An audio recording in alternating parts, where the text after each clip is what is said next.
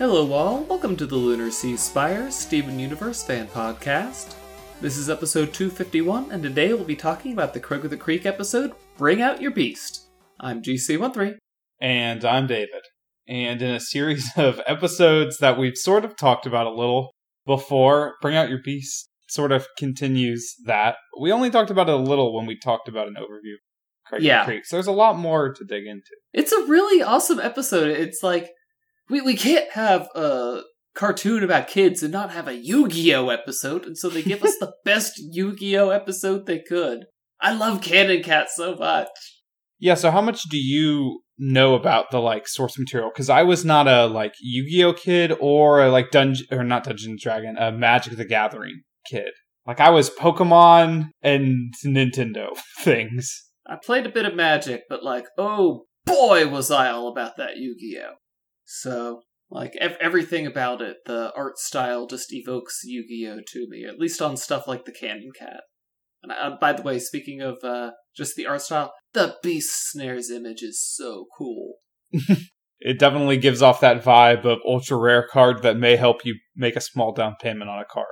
I really wish that they had the flavor text for that. You know how, I mean, in Yu-Gi-Oh it wouldn't have flavor text, but in Magic it probably would. So I would love to see the flavor text on something with an art drawing like that.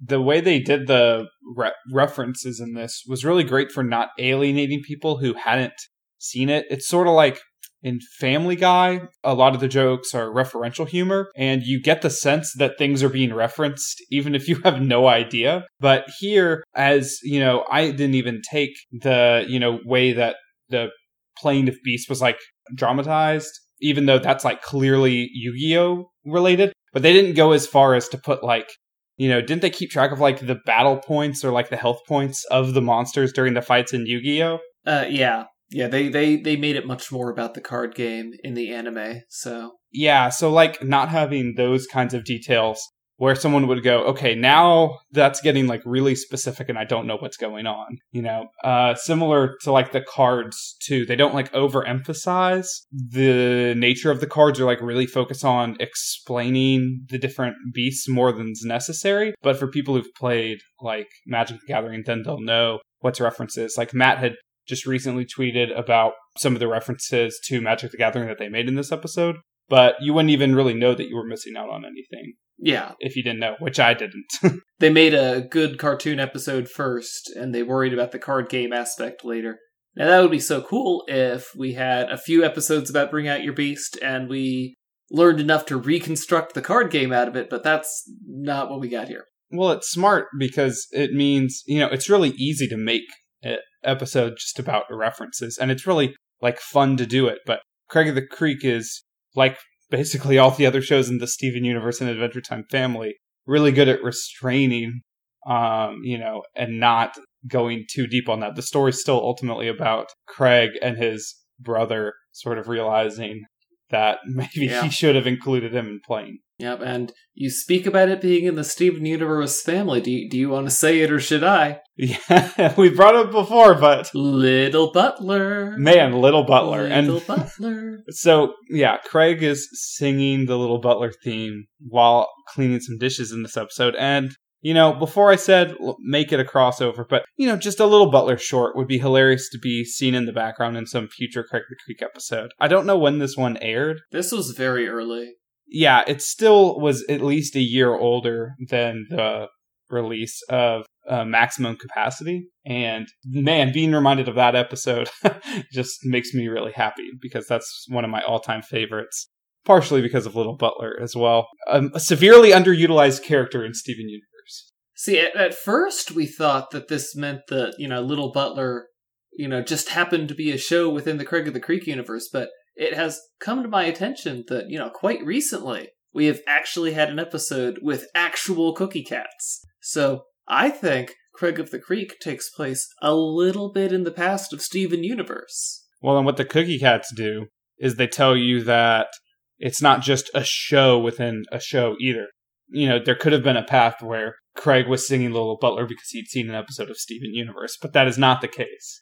Yeah, I mean, they have the episode of We Bare Bears where Chloe is watching an episode of Adventure Time. This isn't that. This is like they're the same world. Craig of the Beach might happen. Yeah. Man, that's a weird connected universe between We Bare Bears, Adventure Time, and then like Minecraft. Like, if anything ever connects Steven Universe or Craig of the Creek to any of those things, then we're gonna have a really weird multiverse going on. So I think Turner makes a pretty awesome villain, don't you think? Yeah, I loved character design, and like, of course, the little flip of the hat was cute, turning to evil, but her like character model really strikes a balance of like not too cutesy. Like, you could lean into like, oh, they're like a little kid and cute, but then they're like evil. But it really strikes this like skater, cool, young kid balance that is just the perfect level of obnoxious and but like foolhardily, excited to play the game and to, terrorize everyone. And the thing I liked about the hat flip was usually when people flip their hat like that, they go from forward to reversed, and she went from reversed to forward. Right, which... Just the small things, Which also added to, like, the fact that then her eyes were mostly obscured for the rest of the episode, which made her more evil looking. So, very smart. Yep, very intimidating figure.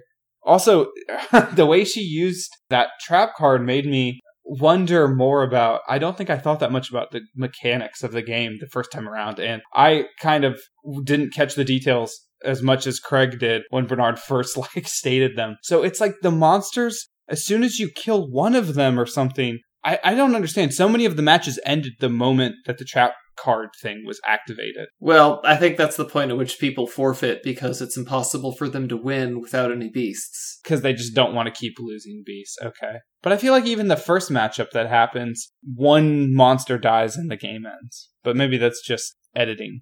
Well, were you talking about the match between Mark and Turner? I think so. It's one of the earliest, if not the first match we see. Where she challenges him even though she has just the starter deck from 2 years ago? Yeah. I like that development for her, too. He hits her with several different attacks. It looks like his monsters, or his beasts, I should say, attack damage is actually ramping up, because I think he starts out dealing 2 damage to her, and he ends up hitting her with a 10 damage attack at some point. I can't remember what the first damage was.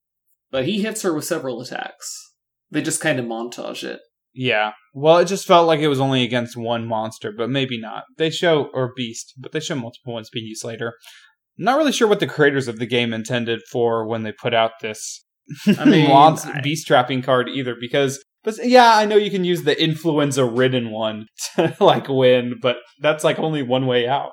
Well, yeah, they probably never expected the game to become as big as it was, and I'm certain that the text on the beast snare is actually being misread. They all assume that, this means that I get to keep your card forever, whereas I'm pretty sure it just says you steal it, and they kind of with the intended assumption of for the rest of the game. But you know how kids are with their anti-rules and whatnot. And kids get devastated when their cards get stolen too. It's no wonder that the butt splinter saloon is completely destroyed and all the kids are dead. I would have been devastated as a kid having to just trade one of my Pokemon cards because they just become so personal. So I love that they connected with that feeling as a kid of losing any part of your deck. Oh man, I was a wheeler dealer. Oh, you didn't mind trading up. I'm all about that trading. I became so connected, especially if I had to buy my own cards too, walking into a Walmart and buying a pack of 9 cards for $4 as a kid. Those 9 cards meant a lot. Gotta always be looking at trading up. This game has no room for sentimentality. No. Well, is Bernard going to be able to afford that card now, or is he going to, keep the cards in exchange for an education or a used car? He probably is going to need the car for his educational purposes, so... dormitories are becoming less and less of a thing as time goes on. Does Bernard have a job in this show?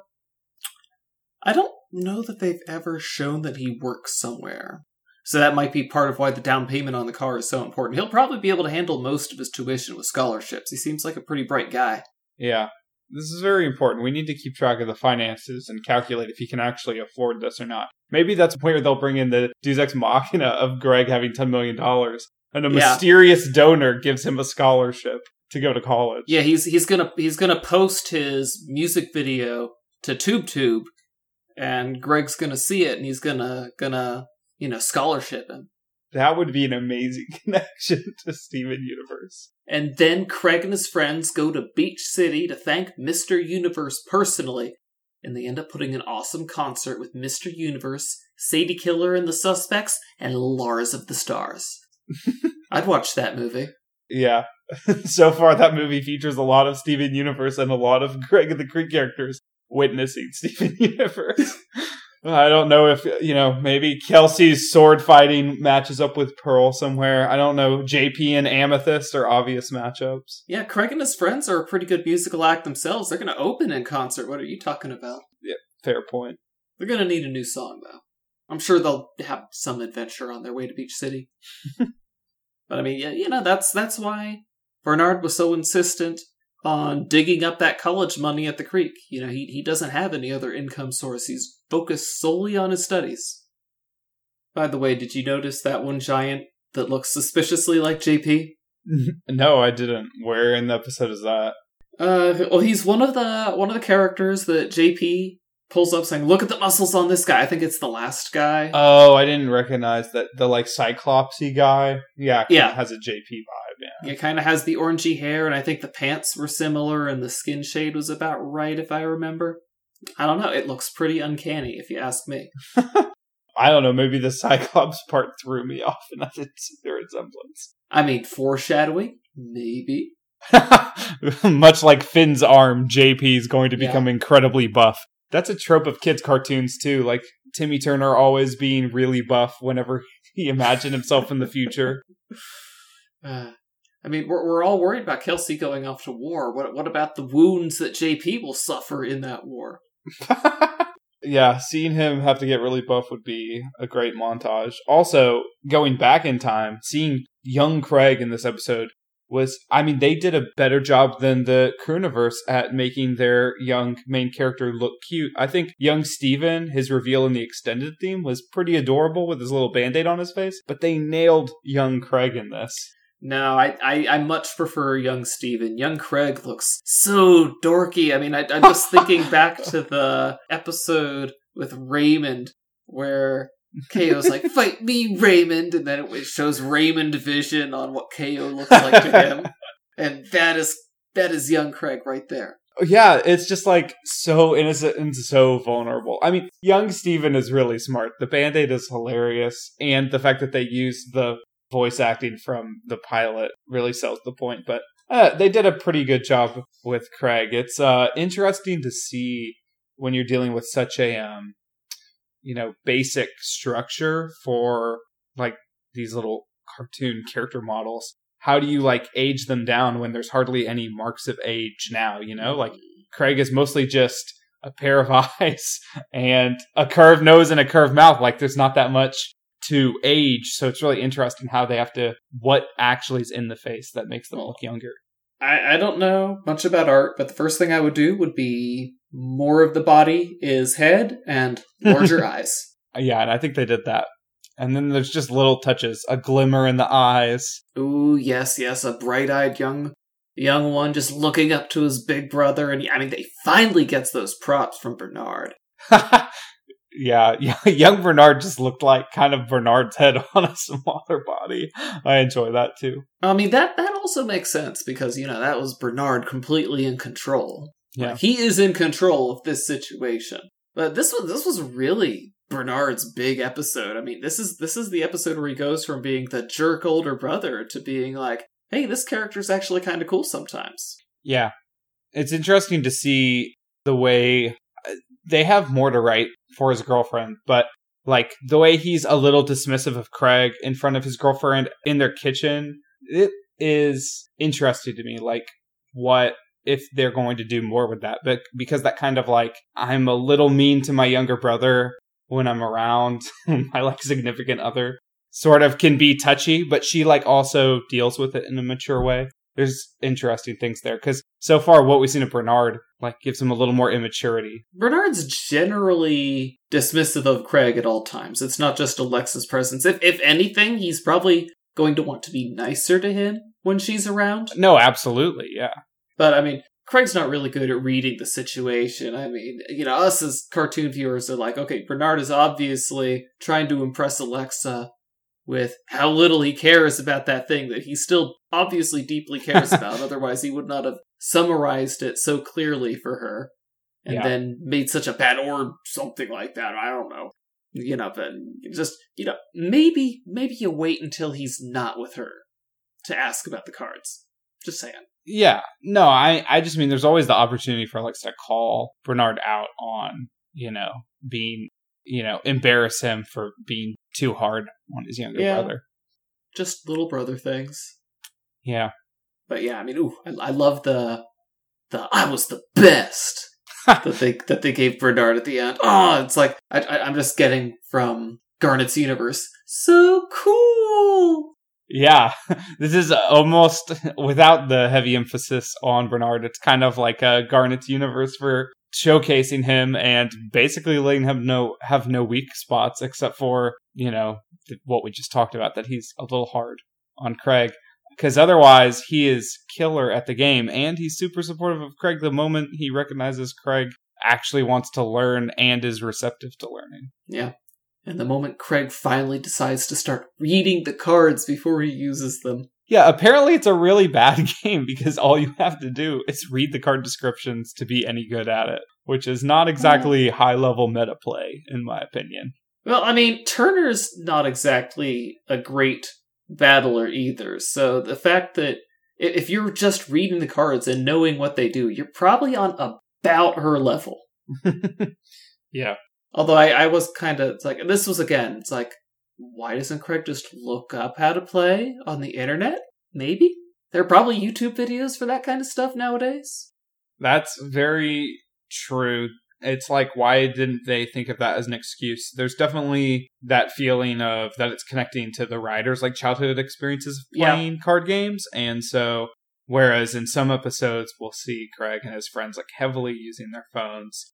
In this one, even if they'd made up an excuse, it's kind of hard to when they're at home. It's like, you have Wi-Fi. You can't come up with something like, my data plan's out. Bernard, please teach me.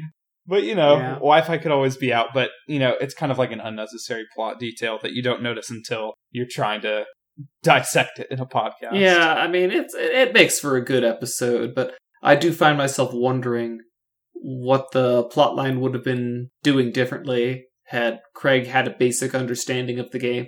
Like, say he was able to look up the starter rules that you get in the starter pack. Like here's how to play the game. Yeah, I mean, like him recovering from one of the battles he lost and like looking up how to play the game on his phone would definitely be more realistic. But then he wouldn't have to depend on his brother, so... Yeah. He could have also just lost his phone or something during the whole episode, but, Oh yeah, you mentioned the references to Yu-Gi-Oh! And Magic the Gathering. I thought they made what seemed to me like a pretty clear reference to the Heart of the Cards.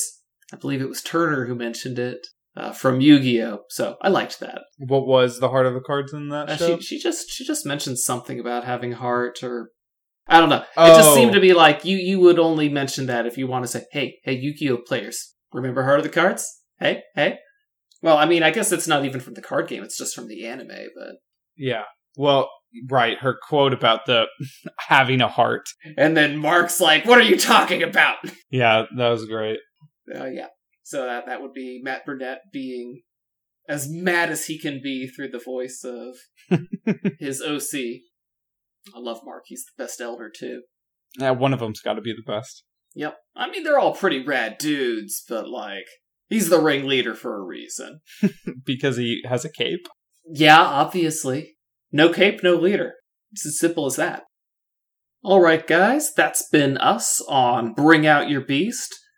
Anyway, guys, as a news item, on the 19th of July, we're going to be getting a Steven Universe the Movie trailer at San Diego Comic-Con, so everybody be looking forward to that. We already talked about some recent news for the movie on a previous episode of the podcast, so we're all looking forward to talking about the trailer. But join us next week where we'll be talking about an episode of OKKO. Until then, I'm GC13. And I'm David. Don't forget to leave us a review on Apple Podcasts. Later, everybody. Our opening and closing music is by James Roach. For more Steven Universe fan-related content, please visit lunarseaspire.com. Thank you for listening.